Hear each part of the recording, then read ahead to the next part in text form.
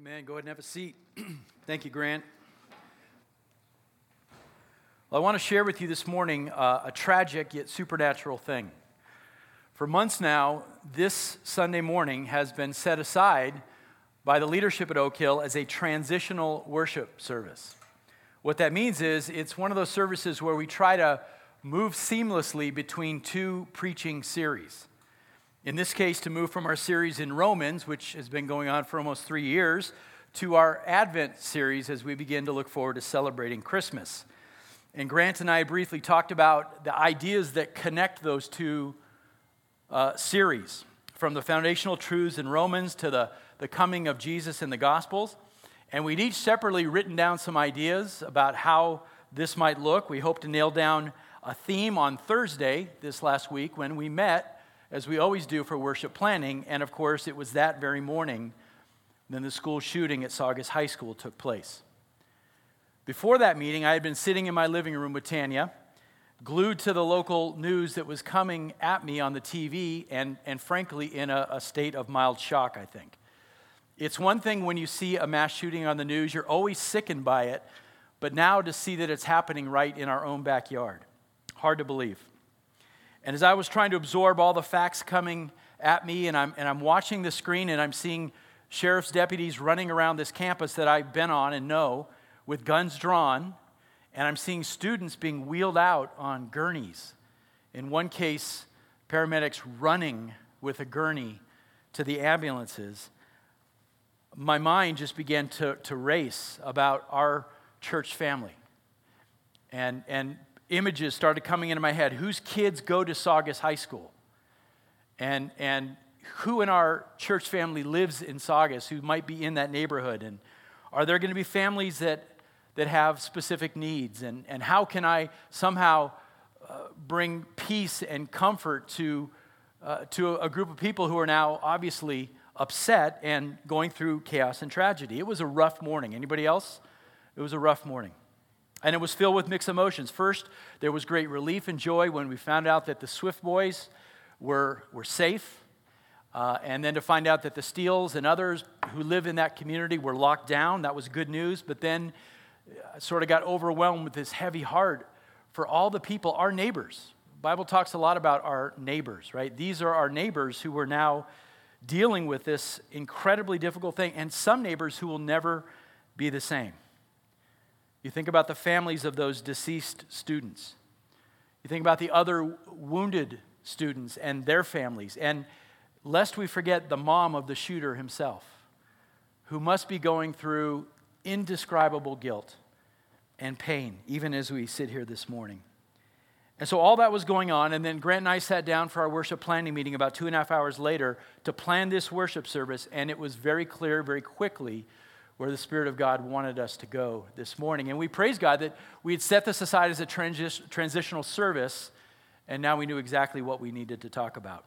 Question: does Romans inform our understanding of things like school shootings? Absolutely. Does the arrival of the Savior help us as well? You bet. For in those two concepts, those two series, we see both the sickness of mankind and we see the remedy for the sickness. Recall what we summarized just last Sunday in Romans chapter 1, how people think and behave apart from Christ, including, tragically, a teenager like the Saugus shooter. Listen to what Paul writes. For even though they knew God, they did not honor him as God or give thanks, but they became futile in their speculations, and their foolish heart was darkened. And just as they did not see fit to acknowledge God any longer, God gave them over to a depraved mind to do things which are not proper. And in the list of sins that follow are, among other things, wickedness and murder. We may never fully know what was going on in the life of that young man who decided to bring a handgun to school and I guess randomly shoot his fellow students. But there is no question as we sit here this morning that darkness had overcome his heart. And when that spiritual darkness sets in and hope is extinguished, there's no limit to the type of violence and evil that man is capable of. And so while we're shocked by the suddenness of it, and we're certainly shocked by the locality of it, those of us who know Scripture shouldn't be surprised by the unrighteousness that can be produced by men and women who are spiritually lost and have no hope. Natural man is gravely sick. He is thoroughly depraved. He is selfish to the core, and he is a slave to sin and unrighteousness. That is the sickness. And God's response, really the message of Christmas, is this. When the fullness of the time came, God sent forth his Son into the world. He became flesh and dwelt among us, full of grace and truth. Apart from the law, the righteousness of God has been manifested to us through faith in him for all who will believe. And now we declare with Peter, blessed be the God and Father of our Lord Jesus Christ, who according to his great mercy has caused us to be born again to a living hope. That is the remedy, folks. It's the only remedy to the sickness that we've seen this week. The only remedy mankind has been given to overcome the darkness that pervades our hearts and our minds. So with that as the backdrop, there's two things I want to do this morning in the time that we have. Number one, I want to do our best to try to wrestle with the problem of evil in our age, to maybe address some questions you might have as you sit here this morning. How did this happen? Why would God allow this to happen? And then secondly, to talk about what we can do moving forward, how we ought to think about this, how we ought to respond to it, not just to this shooting, because the next evil's around the corner. So how do we prepare for that? What ought we to be doing? So grab your Bibles. Let's turn to the book of Ephesians, chapter 5. Ephesians chapter 5, and just look at the verse 1. We're going to read a big chunk of Scripture this morning. To me, there's nothing more comforting than just sitting in God's Word, right? Ephesians 5, we're going to read from verse 1 to verse 21.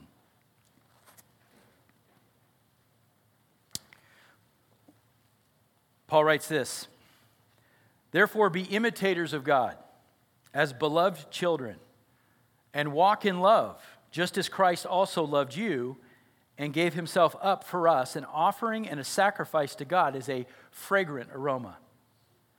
But immorality or any impurity or greed must not even be named among you as is proper among saints. There must be no filthiness and silly talk or coarse jesting, which are not fitting, but rather giving of thanks. For this you know with certainty, that no immoral or impure person or covetous man who's an idolater has an inheritance in the kingdom of Christ and God.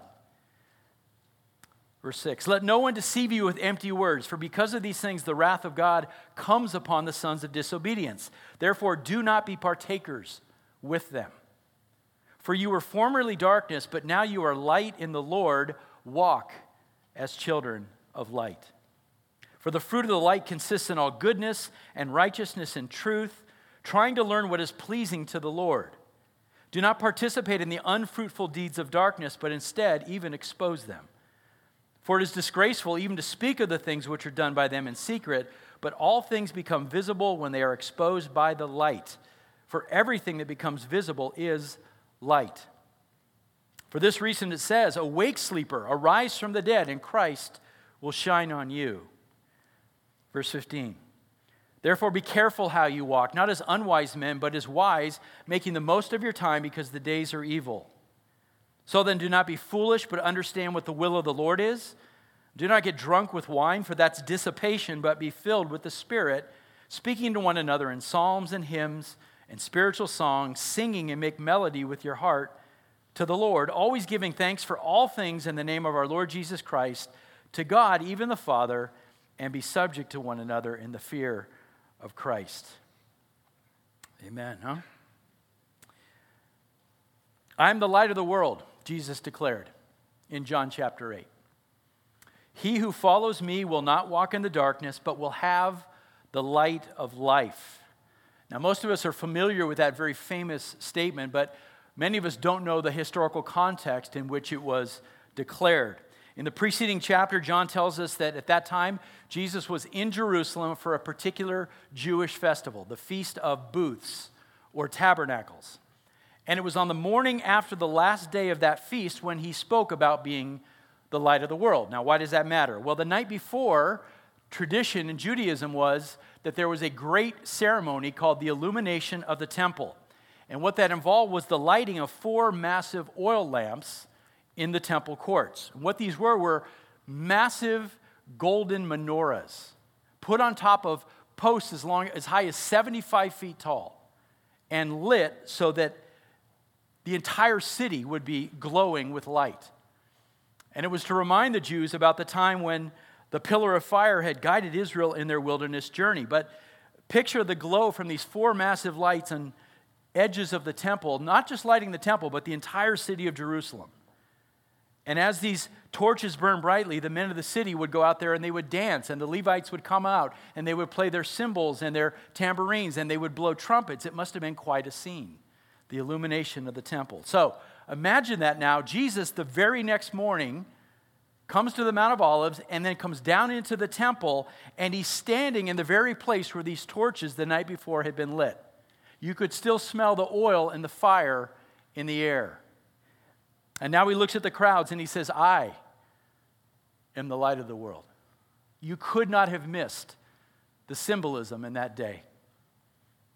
If you follow me, you'll always walk in a brilliant light, just as these torches lit up the city last night. The kind of light that overwhelms the darkness. It takes it over and it illuminates your path. What a promise, right? And then amazingly, we look at Scripture and we know it doesn't stop there.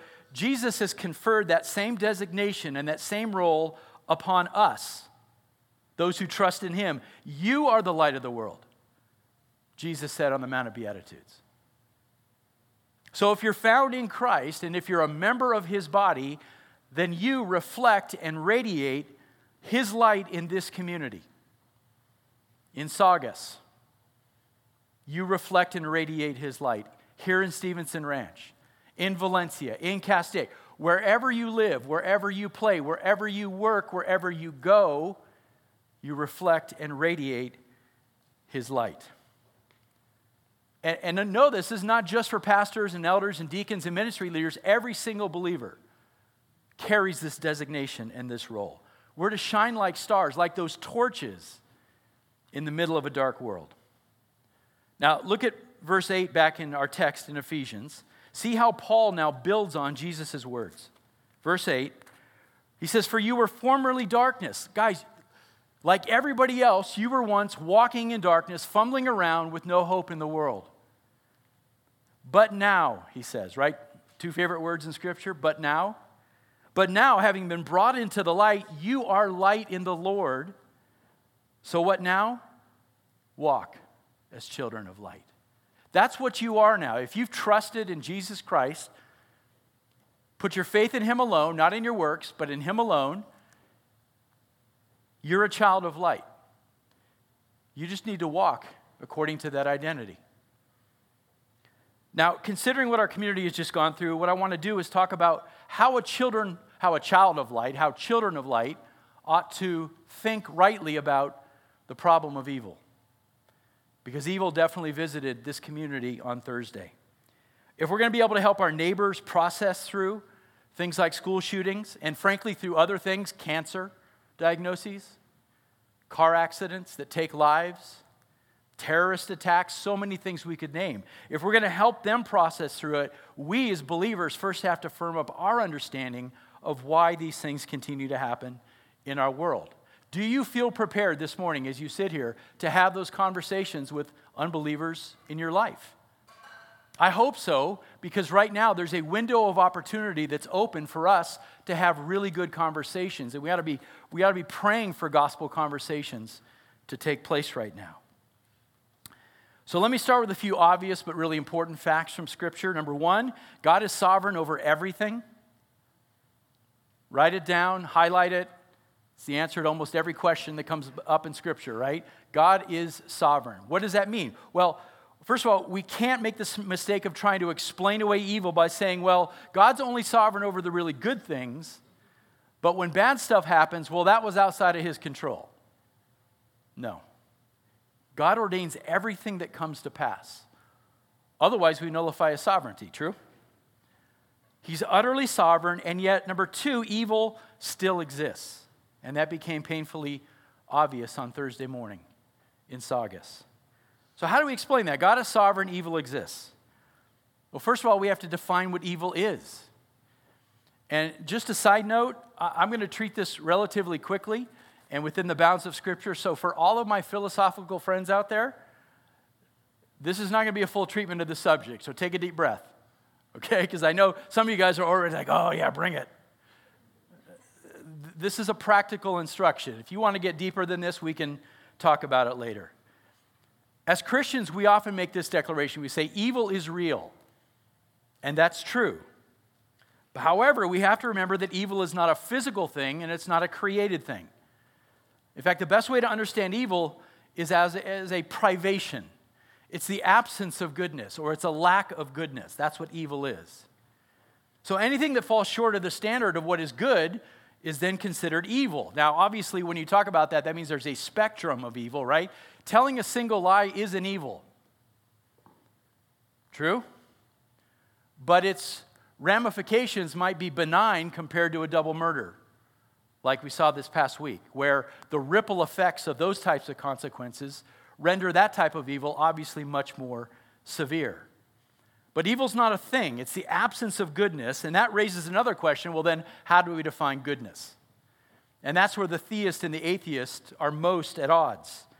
We would say that goodness is only defined by a universal, timeless, objective standard. In other words, the very word that's been breathed out by the God of the Bible. The atheist would say that goodness is a social construct, meaning societies and people groups get together and they decide what is good and evil. But of course, that means it's a constantly changing definition, which to me is irrational. We could have that discussion some other time. For us, in the beginning, God made everything and called it what? Called it good. So there was no absence of goodness in the creation. There was no lack of goodness in the creation, and that includes Adam and Eve, doesn't it? So God had no hand in creating or authoring evil. We know that it came into existence at the fall. Now, does that mean that the advent of evil surprised God? I just couldn't see that coming. No, sovereignty tells us that nothing surprises God, right? Remember, even before Eve fell into temptation, there was in the garden a particular tree. What was that tree called? The knowledge of good and evil. And the serpent's sales pitch to Eve was that when she ate the fruit, she would become aware of what was good and evil. So not only was God not surprised by the advent of evil, we have to acknowledge, this is a tough one, he ordained that evil would come into existence. And that's a tough truth for us to handle because many of us have been personally affected by the manifestation of evil in our world. But the opposite conclusion is actually much scarier and probably more painful, that God is not in control of evil at all. That's scary. That evil is somehow reigning outside of God's control and restraint. That is truly frightening. So God made everything good, but he also ordained that evil would come into existence. We've got to make sure we understand those two things.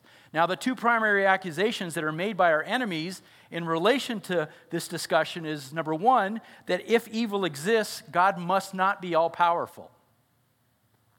He must not be all-powerful, that he's not able to fix the problem of evil. But the Bible, of course, tells us otherwise. God is all-powerful. He's sovereignly chosen not to remove evil from our world. And that's his prerogative, isn't it? But now we come to the second accusation that comes out of that. Okay, if God is all-powerful and he still ordained that evil would come into existence, then he must not be morally good. And that's one we have to address. The underlying assumption there is that if evil exists at all, one smidgen of evil exists, then God can't be morally good. Otherwise, he'd wipe that out, wouldn't he? But is that true? Can God permit man to act sinfully and still be morally good? Now, this is where the discussion turns to man's will. And you've heard me say many, many times, our wills are not totally free. And the reason for that is you cannot have, on the one hand, an utterly sovereign God and mankind have a totally free will. Those two things cannot go together because one will take priority over the other. God's sovereignty trumps our will, doesn't it not? Does it not? Yeah, that's it. And we see that happen in Scripture. We see God moving the will of man according to his sovereign rule. But still, I'm convinced that we have been given some measure of freedom under God's sovereign hand, meaning we do make very real choices in time and space. I hate the term free will. It's a really inaccurate term. It's an unbiblical term. What I use, and many of you have heard me say it, we have limited self-determination. Limited by who? By God, by his sovereign hand. And the reason I believe we've been given limited self-determination is because of one thing. At times, we choose to sin. Isn't that true?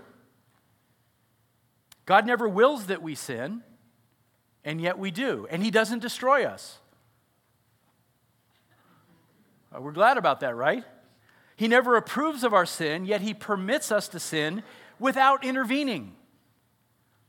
And so that tells me a few things. It tells me that God makes allowance for the evil choices of mankind, and then, this is the cool part, he allows for the evil choices of mankind, and then he shapes them into a sovereign decree. Now, how he does that, I don't know. That's a mystery beyond, that's way above my pay grade. But he allows for the sinful choices of mankind and shapes them into his good and perfect will. And we have a great example in Scripture of this, Joseph. The archetypal example of this. God permitted Joseph's brothers to sin against him in a terrible, terrible way. He chose not to intervene and spare Joseph all of this pain of slavery and being treated very cruelly. So does that raise the question, does that mean God wasn't good in the situation of Joseph?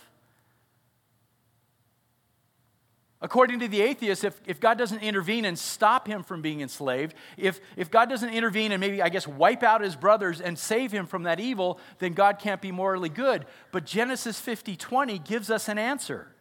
Joseph says to his brothers, "You meant evil against me, but God meant it for good in order to produce this result," which was the salvation of the Jewish people. So people mean things for evil. God doesn't intervene, turns around and shapes it into good. By the way, is Joseph alone in this? Is Joseph the only biblical character that was morally sinned against? Almost every character in the Bible suffers greatly. Have you noticed that? Listen, if we alone were suffering on this earth and we opened up our Bibles and life was just really peachy keen for all the biblical characters, we'd have a problem, wouldn't we? There would be an inconsistency. But we see over and over again, God's greatest servant sinned against greatly. And he doesn't intervene. God hasn't promised a pain-free, tragedy-free world for even his most devoted servants. What he has promised to his children is something that Grant read earlier, that somehow in all of this, he will work together for good. All of these circumstances for those who love him. That's the promise that we have. Not that we'd be spared every pain and every tragedy, but somehow God will turn it into good. So in summary, here's what we learn. God has no hand in creating evil, but he's ordained its existence in our world, and he permits men and women to sin against each other, and then he shapes those wicked choices into his good and perfect will in order to bring about a desired result. And the result he brings about is good. Now, the atheist is going to object to all that, isn't he? I mean, I've talked to guys, they'll scream at me and say, absolutely not, I don't buy that. If God's going to be morally good, he must stop every single act of evil in the world. To which I ask them, what would that require? What would it require for God to stop every single bit of evil in the world? And the answer is, it would require the elimination of all human freedom. And my next question is that what you want? That's an important question. When you want to tell a lie to slip out of some trouble or some circumstance, would you like God to intervene and force you to tell the truth? Probably not. If you wanted to look at pornography, would you like God to disable that website or maybe just come down and fry your phone or computer in that moment? Probably not. The fact is, the atheist doesn't want God to intervene in his personal evil. He'll insist that God intervene to stop every other evil that he doesn't like. In short, he demands that God act according to his moral standards and his personal desires. He desires to be God himself. By the way, there'd be another downside if God removed all human freedom. If man has no freedom to choose evil, he likewise would have no freedom to exhibit authentic mercy or compassion or love. And very few atheists are willing to accept that side of the deal. So does God restrain evil today? Absolutely. How do I know that? Because man isn't as bad as he could be. Man could be far worse than what we see in our world. It's not pretty out there, but it could be worse. Can you imagine if God completely took his hand of restraint off of our world and allowed Satan to do whatever he pleases? Would there be anything left of this earth or of mankind? Probably not. Nuclear war, whatever it might be. We'd be goners. 2 Thessalonians 2:6 actually speaks to this. It says that God is restraining evil today, but there's coming a time at the very end of days when he will remove his hand of restraint. And what comes about? Great tribulation. Great tribulation. Now, will we always know the why behind the might of God of all this? See, what we should expect to see is, God coming down and restraining some evil, but not all evil. Will we always know the mind behind this? No. Usually not, because we see so dimly right now. It's a matter of trusting God's promises, trusting his word, and trusting his character. It was Spurgeon who once said this: when we cannot trace God's hand, we must simply trust his heart. And that's good advice. We're not given every answer. We're not given every answer. It's tough. All that brings me back then to the shooting this week at Saugus. Here's what we can say for sure. Number one, God was not caught off guard by it. He knew exactly what was going on, and he was at work in the midst of it. Number two, we can praise God that it wasn't worse. This shooter ran out of bullets. Lives were spared. That too falls under God's sovereignty. Number three, we can be sure, according to the promises we see in the Bible, that what that young man meant for evil, God will shape into good for his desired results. There is a divine reason behind everything. What's that reason? We don't know for sure right now, but I'm telling you, time and eternity will bear out God's goodness in this incident. And we need to be able to deliver that promise and that comfort to other people. Fourth and finally, we can trust that evil will not have the last word in our universe. Why? Because of the victory that Christ has won on our behalf, right? If this life were all there is, if this was it, if we were given 75, 80 years, whatever it might be, and then we turned to dust and that was it, the problem of evil would be really, really difficult. But we know there's an eternity to come, that life really isn't about this small number of years compared to all of eternity. For now, we live in a groaning, fallen world where evil things happen, but someday all of that evil will be snuffed out. It will all be done away with, and the scripture says that God will wipe away every tear from our eyes, all that pain and suffering that we've endured here on the earth. It will be wiped out, and we will rest in comfort and peace and joy with him forever. That's the hope that we have. That's the hope that we need to deliver to lost people in this community, even this week. So that, again, that's not a full treatment of the problem of evil, but it's important for us to get that in our heads, let it sink down into our heart, and for us to be able to pray for gospel opportunities to share truth. It's not easy. It's not easy. And you know what? When you talk to somebody who's grieving over something like this, the problem of evil is not the first thing you go to. The first thing is what? I'm here for you. How can I love you in the midst of this? How can I care for you? What do you need from me? I love you. Those are the words we need to be sharing right now. Amen? Well, let's go back to our text now in Ephesians 5, and we'll finish by saying, where do we go from here? What ought we to be doing as we live in this world that still is peppered with evil all the time? Well, there's a lot we could say about Ephesians 5, but I want to focus our attention. Look at verses 15 to 17.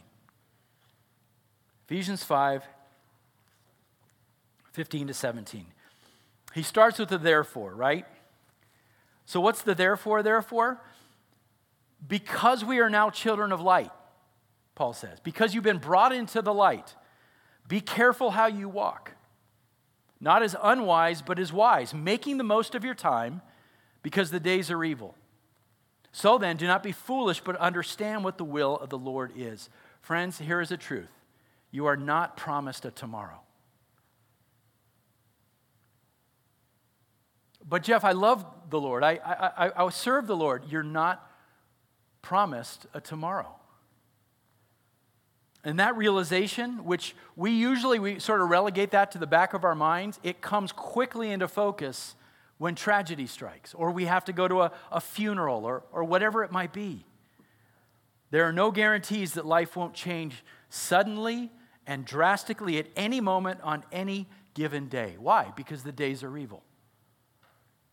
The days are evil, Paul tells us. That means two things, really. First of all, it means that time slips away. Time moves very quickly, and you can't get it back. It slips away quickly and easily. It's here, and then it's gone. And before you know it, all the opportunities that you had to love and serve in that time are also gone. The psalmist says, man is like a mere breath. His days are like a passing shadow. James agrees, your life is a vapor that appears for a little while and then vanishes away. And I know I'm talking to a pretty young audience here, and this is a difficult concept to grasp when you're in your 20s or your 30s because you feel so young right now and so invincible. Yeah. It's going to move fast. I don't know why I'm pointing at you guys. Take it from me and the ladies up front here. It feels like just yesterday I was in my 30s. And then I went to sleep and I woke up 20 years later. I don't know where it went. The days are evil. Time and opportunity slip away quickly. The second meaning of evil days relates to our spiritual surroundings. When you walk into the world, never forget that you're walking to an environment that has been deeply affected by spiritual darkness. Going back to our list in Romans 1, you should know that all around you are people filled with these things: unrighteousness, wickedness, greed, envy, murder, strife, deceit, malice, gossip, slander, insolence, arrogance, and disobedience. That's the spiritual environment we walk into every day in this world. So be careful how you walk, Paul said, right? That just seems just reasonable and logical. Be careful then how you walk. Be extra sensitive. Be alert. Be aware of the spiritual warfare that's going on all around you. Most of the time it's going to be invisible, but as Thursday showed us, sometimes it manifests into the physical world in the form of hatred and extreme violence. Be aware that it's happening. It's real. The darkness is real. Now, as I say that, Paul's not advocating that we all become paranoid, that we walk around constantly paranoid. You know why? Because paranoid people are generally cynical and unloving. They're hardened. And that's the opposite of what we're supposed to be. The word careful here in the Greek relates specifically to being discerning. Not paranoid, but discerning. That's a really important word. What does it mean to be discerning? It means to perceive things, right? Perceive them and to recognize them. What it requires is that we pay attention to what's going on around us and judge things rightly. Pay attention to what's going around and judge things rightly. What this means is we don't just stumble into our day as Christians. This is a big part of what Paul's trying to tell us. Be intentional as you walk into your day. There are spiritual things happening all the time. See, some of you woke up this morning. You wake up every day without considering what's before you. You look outside and you go, boy, the day looks pretty harmless to me. You're not paying attention. You're not understanding what's going on. You've been lulled into a false sense of security. You sort of wander through your day, no real plan, no kingdom vision, not discerning all the traps and the mines that have been set in your path. And so you stumble into things all day long. Be careful, Paul says. Have a plan. Consider your steps. Walk in wisdom, not as a fool, he says. Now, the thing I'm most interested in you seeing is the phrase at the beginning of verse 16, making the most of your time. As children of light, we're to view time as a precious gift from God. It's a precious gift. 24 hours in a day we get. That's 1,440 minutes, 86,000 seconds in every single day. And we're to make the most of every bit of it. That concept certainly becomes more tangible to us when we talk about a young life being cut short, right? Or we go to a funeral and we have to deal with our mortality. That's when time really comes into focus. But honestly, it shouldn't take tragedy for us to recognize that we need to be good stewards of our time. The Greek verb there for making the most literally means to redeem something. So you often hear this phrase, Christians ought to redeem the time. What does it mean to redeem something? It means to buy something back.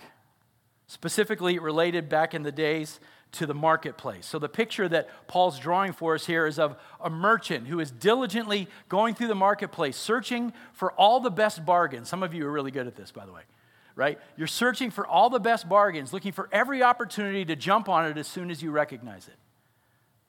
That's what Paul wants us to do related to our kingdom vision and our kingdom work.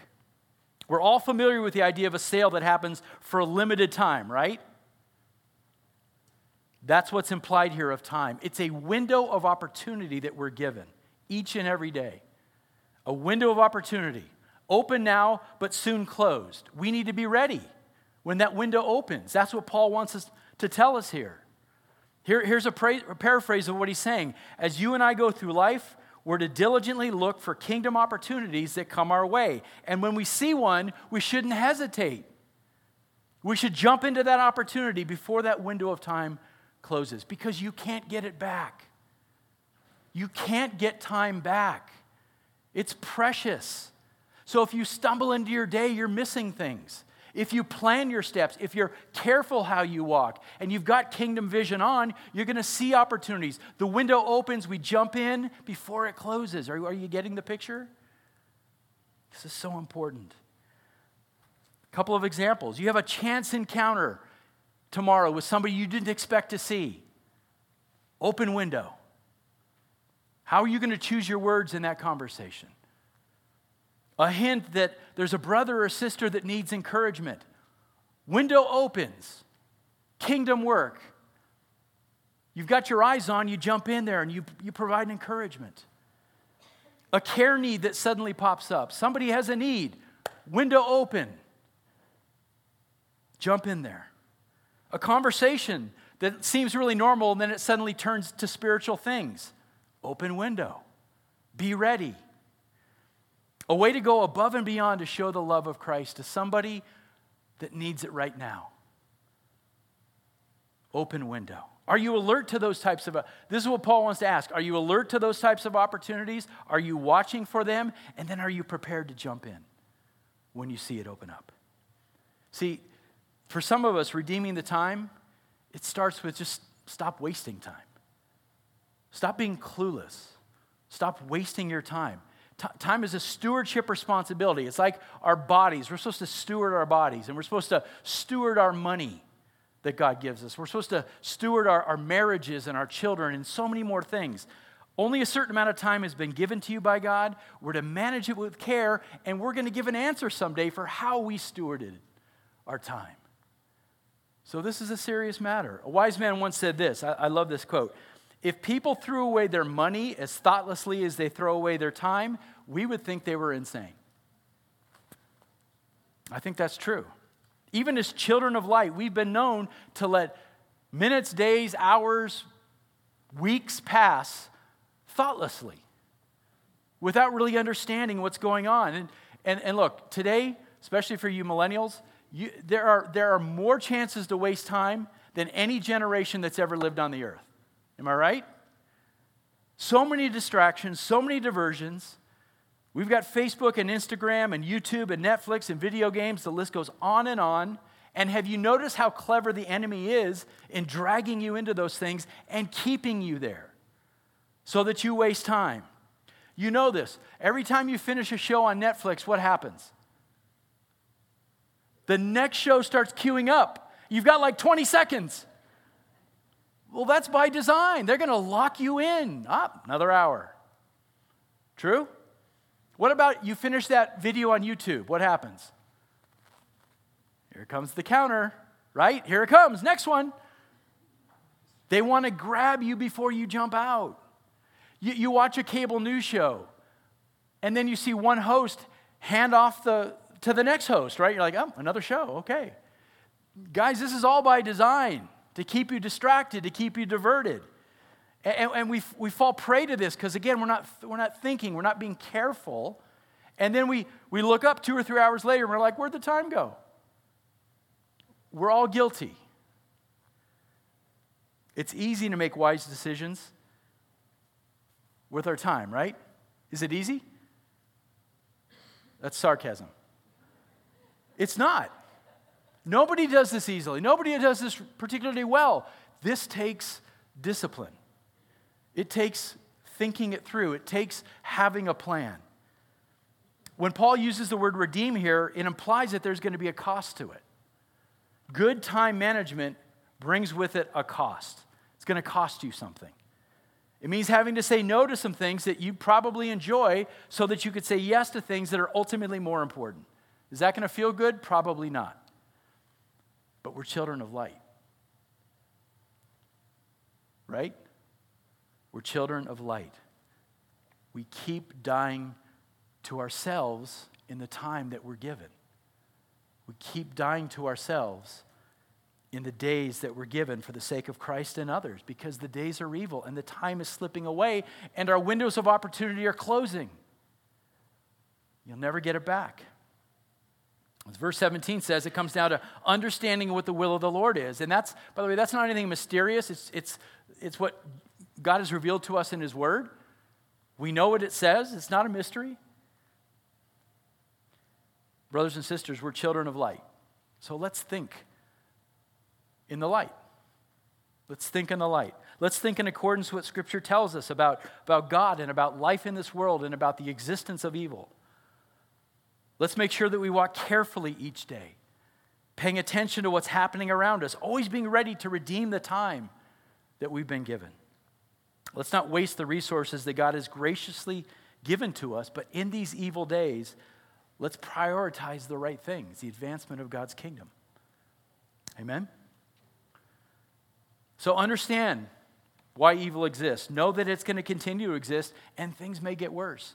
But know that we have a calling in the midst of that, to be children of light in a dark world.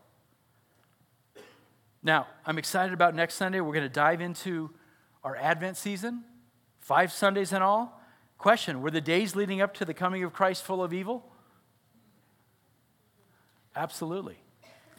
Absolutely. Think of Rome's occupation of Israel. Think about the oppression that the Romans laid upon the Jewish people in the first century. Consider the wickedness of King Herod and all the violence and the threats and the fear of that day. Guys, one thing never changes. One thing never changes: the condition of man. Same sickness on the day before Christ came to the earth that was present on Thursday of this week. Same sickness, same remedy. Only one remedy. So over the next 5 weeks of Advent, we're going to look at 5 critical aspects of the Christmas story: the cosmic setting, the prophetic announcement, the powerful players, the ordinary characters, and the brilliance of the incarnation. Let me encourage you guys right now, today, invite a friend to church. Every poll has said, every survey has said, people are most open to coming to church during the Christmas season. They're going to get a good gospel message here. They're going to hear the truth of Scripture. So invite a friend. Perhaps there's a window of opportunity opening up right now. The days are evil, but maybe there's a window right now for a friend of yours, a family member who needs to hear the gospel. Will you take a risk and invite him to church? Let's pray. Father, I thank you that, again, you haven't left us alone. You've given us answers in your word about why things happen on earth. And Lord, even though some of it remains mysterious, Lord, we're grateful that you've told us that you are always at work and you are always shaping things into your perfect and sovereign will. And you're always working all things for good for those who love you. So, Father, we rest in that this morning. And at the same time, Lord, we want to lift up those who have been so affected by what happened this last week. Father, we want to pray for the families of those 2 students who were killed. Lord, we can't even imagine the pain that they're going through right now. And so, Father, we know that you are the God of all comfort, that you are the God of peace. And so we ask, Lord, that might be an opportunity, Lord, that we can step into, but more importantly, God, that you might cause them to turn to you for that peace, that you might do a work there. Lord, we pray for the mother of the shooter, who I understand lost her husband years ago and now has lost her son. And in the midst of that, feeling the guilt of what she might have been able to do or what she might have been able to see to prevent that. Lord, I pray that you would attend to her in a very special and supernatural way, that you would reach her heart, God, and bring people alongside of her that might help in this situation. Lord, we pray for the Saugus community for strength. We pray for the resources that they need to hold one another up in this difficult time. Lord, we praise you for the work that you're doing in the midst of all of it. Lord, we stand back and say, Lord, it's not about our will. We know you're good.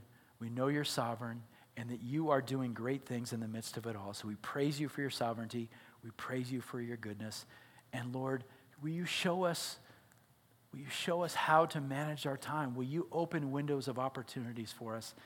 And by your Spirit, give us the strength to step into those things. May you be glorified in our community, Lord, as you work. In Jesus' name, amen. What a great reminder for us